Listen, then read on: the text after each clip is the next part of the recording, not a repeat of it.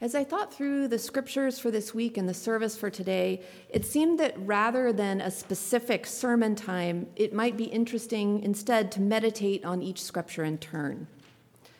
So we're going to do that. So first, we're going to listen to the words of Isaiah. Isaiah was preaching and prophesying in the city of Jerusalem about 750 BC, over 700 years before Jesus was born. Imagine, while you listen, hearing these words for the first time. Imagine waiting for the one that Isaiah is proclaiming.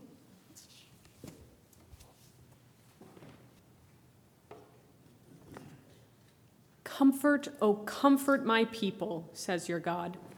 Speak tenderly to Jerusalem and cry to her that she has served her term, that her penalty is paid, that she has received from the Lord's hand double for all her sins. A voice cries out, "In the wilderness, prepare the way of the Lord. Make straight in the desert a highway for our God. Every valley shall be lifted up, and every mountain and hill be made low, and uneven ground shall become level, and the rough places a plain. Then the glory of the Lord shall be revealed, and all people shall see it together, for the mouth of the Lord has spoken." A voice says, "Cry out." And I said, "What shall I cry?" All people are grass. Their constancy is like the flower of the field.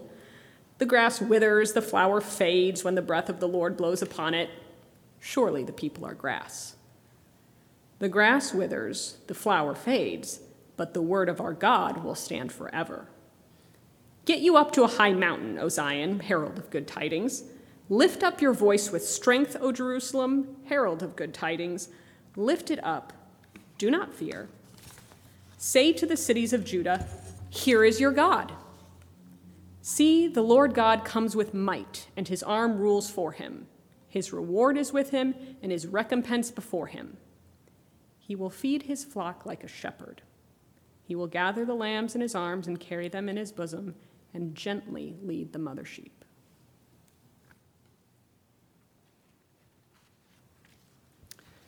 Nobody who heard Isaiah speak these words saw his prophecy come true. None of their children saw this prophecy come true.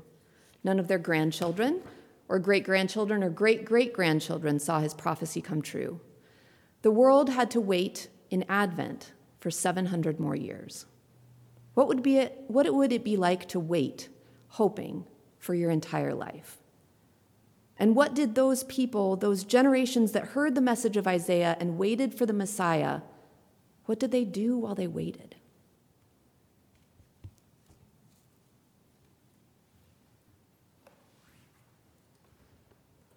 $377. New earth, heavens new. Something that they were probably hoping for. 377. Let's stand if you're able.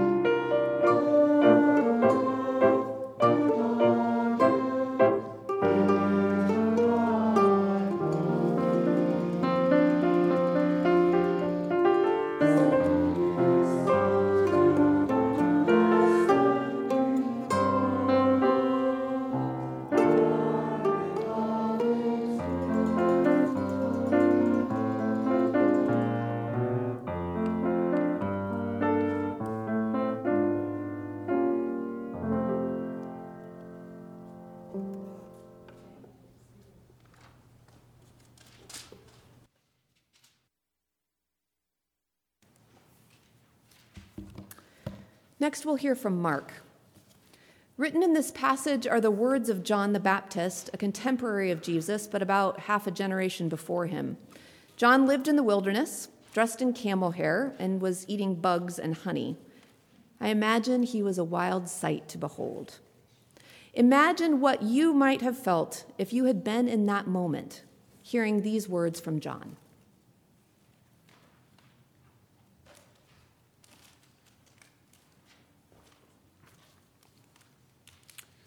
The beginning of the good news of Jesus Christ, the Son of God. As it is written in the prophet Isaiah, "See, I am sending my messenger ahead of you who will prepare your way. The voice of one crying out in the wilderness, prepare the way of the Lord, make his paths straight." John the Baptizer appeared in the wilderness, proclaiming a baptism of repentance for the forgiveness of sins. And people from the whole Judean countryside and all the people of Jerusalem were going out to him and were baptized by him in the river Jordan, confessing their sins. Now John was clothed with camel's hair, with a leather belt around his waist, and he ate locusts and wild honey. He proclaimed, "The one who is more powerful than I is coming after me. I am not worthy to stoop down and untie the thong of his sandals. I have baptized you with water, but he will baptize you with the Holy Spirit."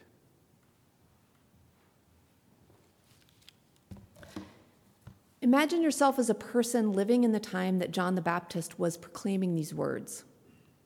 People of this time may have known, seen, heard Jesus as a child or as an adult. Their wait was over. And yet I wonder what they expected from this person who John the Baptist called powerful, this upside-down leader who arrived as an infant and grew to challenge the empires of the day. Had they expected a savior to come with swords and armor? Had they expected a God to tear down all the kings of the world? What would it be like to expect one kind of savior and receive another? What might the people of this time have been waiting for?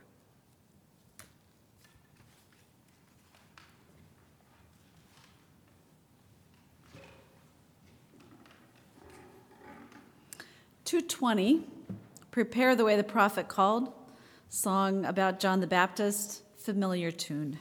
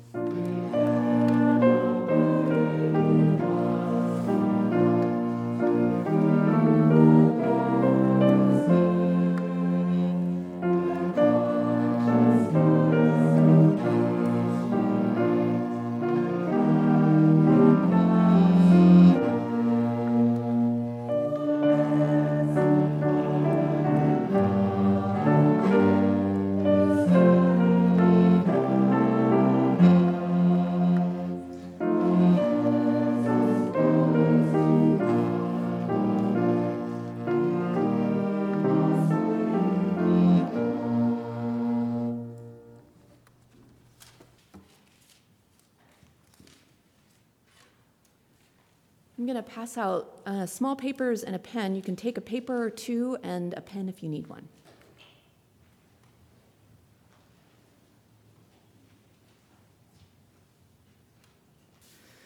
For our last scripture today, we're going to hear from Peter. Peter was one of Jesus' disciples and friends. He was a fisherman called by Jesus to a life of gathering people. Peter was with Jesus during his time of ministry, and he waited with Jesus in the garden before his crucifixion. So listen to what Peter has to say about waiting, writing to us from 2,000 years ago.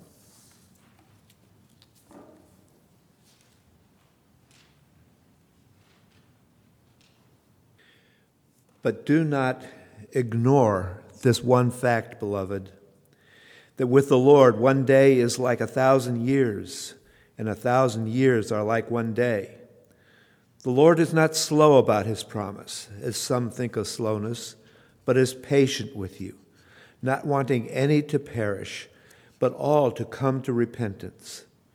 But the day of the Lord will come like a thief, and then the heavens will pass away with a loud sound, loud noise, and the elements will be dissolved with fire, and the earth and everything in it that is done on it will be disclosed.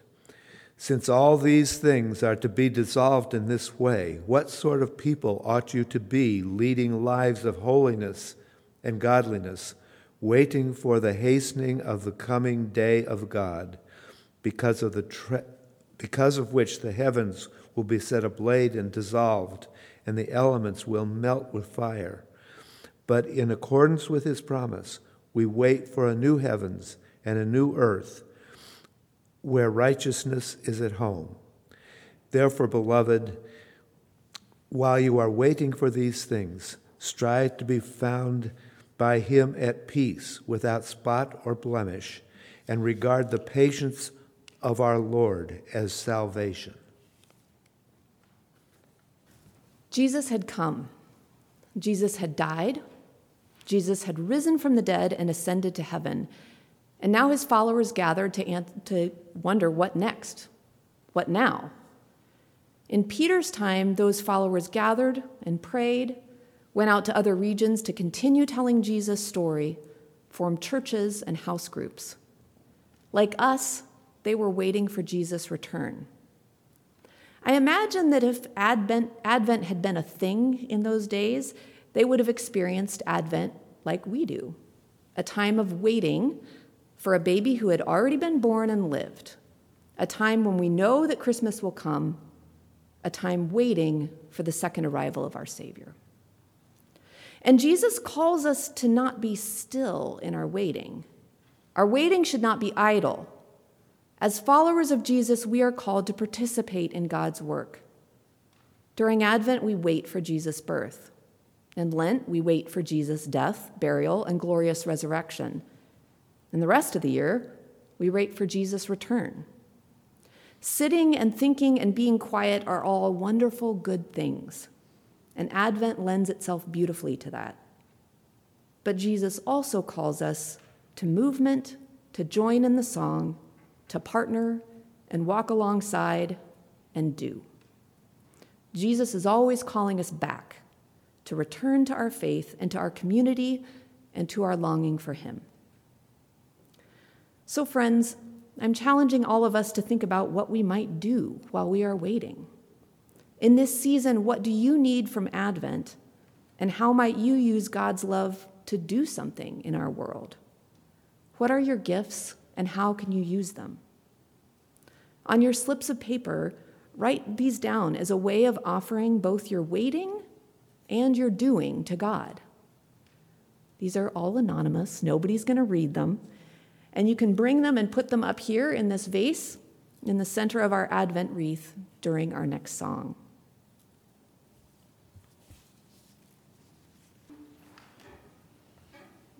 .228 is Wait for the Lord. It's a lovely Taizé song. So we'll just be singing it a number of times until I come up and close it off. So you can feel free to write, to bring your slips up, and we'll sing Wait for the Lord.